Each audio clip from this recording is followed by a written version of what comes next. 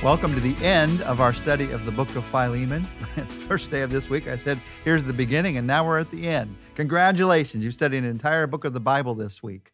You don't have to tell people what book. Just say, wow, I've really been studying God's Word this week. I went through an entire book and really gleaned God's truth from it. And I hope you have. We've been talking this week about how you confront something in a relationship, how you confront something in somebody else's life, and walking through how you do it. I want to remind you of how to begin and how to end, because in any conversation, as you work this through in somebody's life or in your relationships, the beginning and the ending is extremely important. In the middle, we talked about the need to make sure that you're working with wisdom in the conversation, that you make restitution anytime you need to make restitution, that you have faith as you talk. But at the beginning and the end, the first thing you do is you applaud the positive. You begin by thanking God for the person, by praying for the person. And at the end, what do? What's the fifth thing that you do? The fifth thing that you do is you approve the future. Paul says in verses 22 to 25 that he's looking forward to the future. Listen to what he says. And one thing more, prepare a guest room for me, because I hope to be restored to you in answer to your prayers. Epaphras, my fellow prisoner in Christ Jesus, sends you greetings. And so do Mark, Aristarchus, Demas, and Luke, my fellow workers. The grace of the Lord Jesus Christ be with your spirit. I got to love that, what he says in verse 22. Prepare a guest room for me. I hope to be restored to you. That's looking forward to approving the future. Instead of Paul saying, well, we've got a conflict here. I don't know if we can ever make it right. We may never get back together again. No, he talks about the difficult stuff, and then he says, make sure you got a guest room for me, because I'm looking forward to being with you again. Now, the amazing thing is Paul writes this as a prisoner in chains in Rome. So in that, he is saying with faith, I'm going to get released. In fact, he's saying, I'm going to be restored in answer to your prayers. That's approving the future. That's looking forward to the future. Now, to get practical about this in a conflict situation, in a confrontation situation, this is reminding us that at the end of the conversation, you don't leave any ifs. You don't speak in ultimatums, but you speak in expectation of continued love. You leave the door open. You don't burn your bridges. Those are both ways to say that it is our Christian responsibility to live with a clear and open heart in all of our relationships.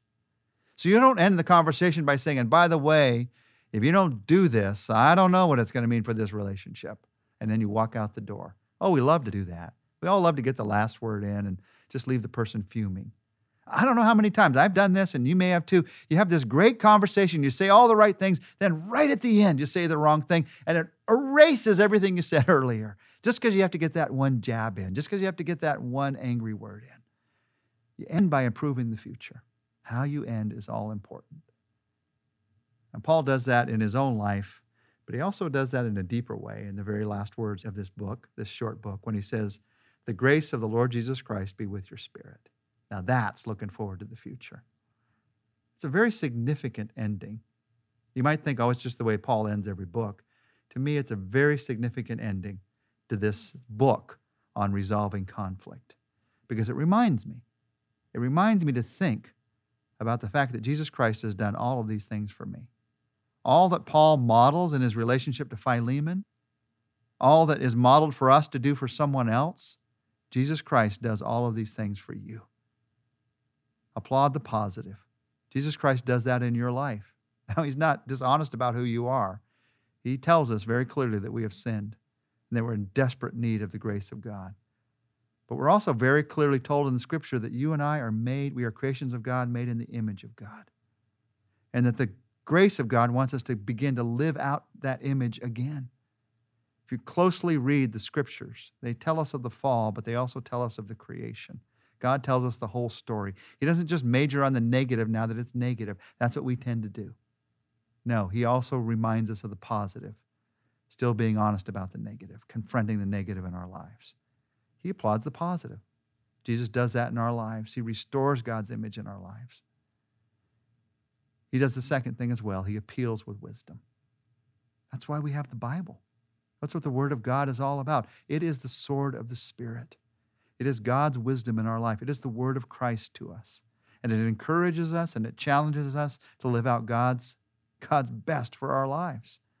If you want to hear how God appeals with wisdom, just pick up your Bible and begin to read through the New Testament. You'll see it again and again and again and again. God tells us how to live our lives. He says, don't be angry with each other. You look at the book of Ephesians, appeal with wisdom. Don't be angry with each other. Don't go to bed angry. Don't let the sun set on your anger, but instead resolve it. Talk to each other. Appeal with wisdom. He tells us not to judge each other, not to live in judgment of each other's eternal destiny, but instead to recognize humbly, first, I got to get the speck out of my eye, the log out of my eye, because it's a log size, it's in my own eye, before I can get the speck out of your eye. He's appealing with wisdom. Just read Jesus' Sermon on the Mount. It's appealing with wisdom. God does that in our lives. You applaud the positive. You appeal with wisdom. You appease those who are wronged. Jesus paid the price. He paid the price on the cross. He made restitution. He made restitution for my sin. He made restitution for your sin. The grace of the Lord Jesus Christ be with your spirit, because he's the one who made restitution for the greatest debt in all of this universe, the debt of my sin and your sin. And he paid it all. Now, I can choose to trust him for that or not trust him. He does not force his forgiveness on me, but he offers it to every one of us. And he paid the price for every one of us. Fourth thing you do is you apply your faith. Jesus Christ is trusting the Father to draw us in. All those you have given me, he says, and you're going to draw them to me. He is trusting the Father to speak to our hearts. He's trusting the Spirit. Jesus said the Spirit's sent to convict the world concerning sin and righteousness and judgment. God's Spirit is speaking into each of our lives about who we really are and what we really need and who God really is and how he deeply is willing to meet our needs, the deepest need of our lives, the need for forgiveness, the need for a restored relationship with him. Jesus has faith concerning you.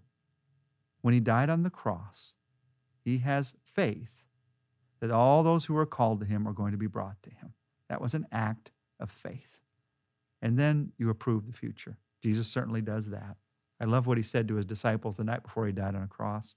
He looked at them and he said, in my Father's house there are a lot of mansions. I'm going to be gone from you soon, but I'm going to prepare a place for you. And if I prepare a place for you, I'm going to return. I'm going to come back to take you to be with me where I am.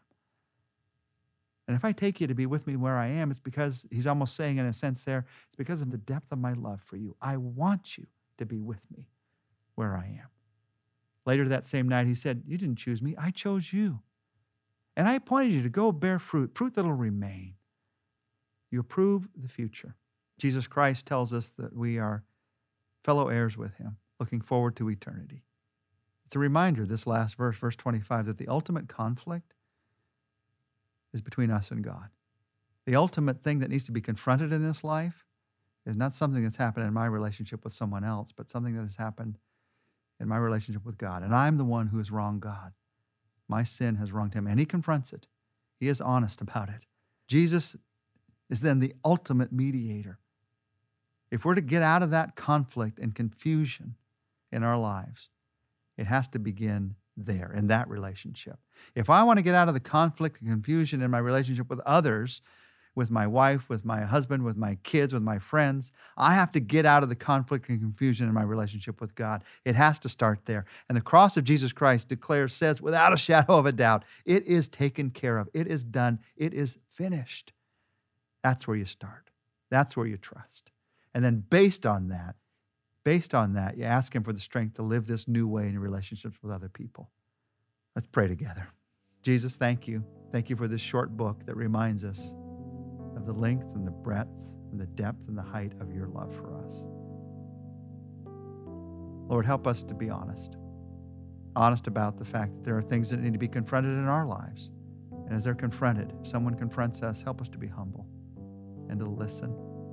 It's so easy to be defensive. Help me to listen. Help us to listen. Also help us, I pray, to be faithful and courageous. If there's something that needs to be confronted in someone else's life, help us to have the strength to do it. And help us to learn from your word how to do it, so that instead of it blowing up in our faces, there is at least the opportunity for them to hear. And then, Lord, help us also to be grateful that you confronted the sin in our own lives with the cross, but you also And in the greatest act of faith, you also invited us into a new life through the cross.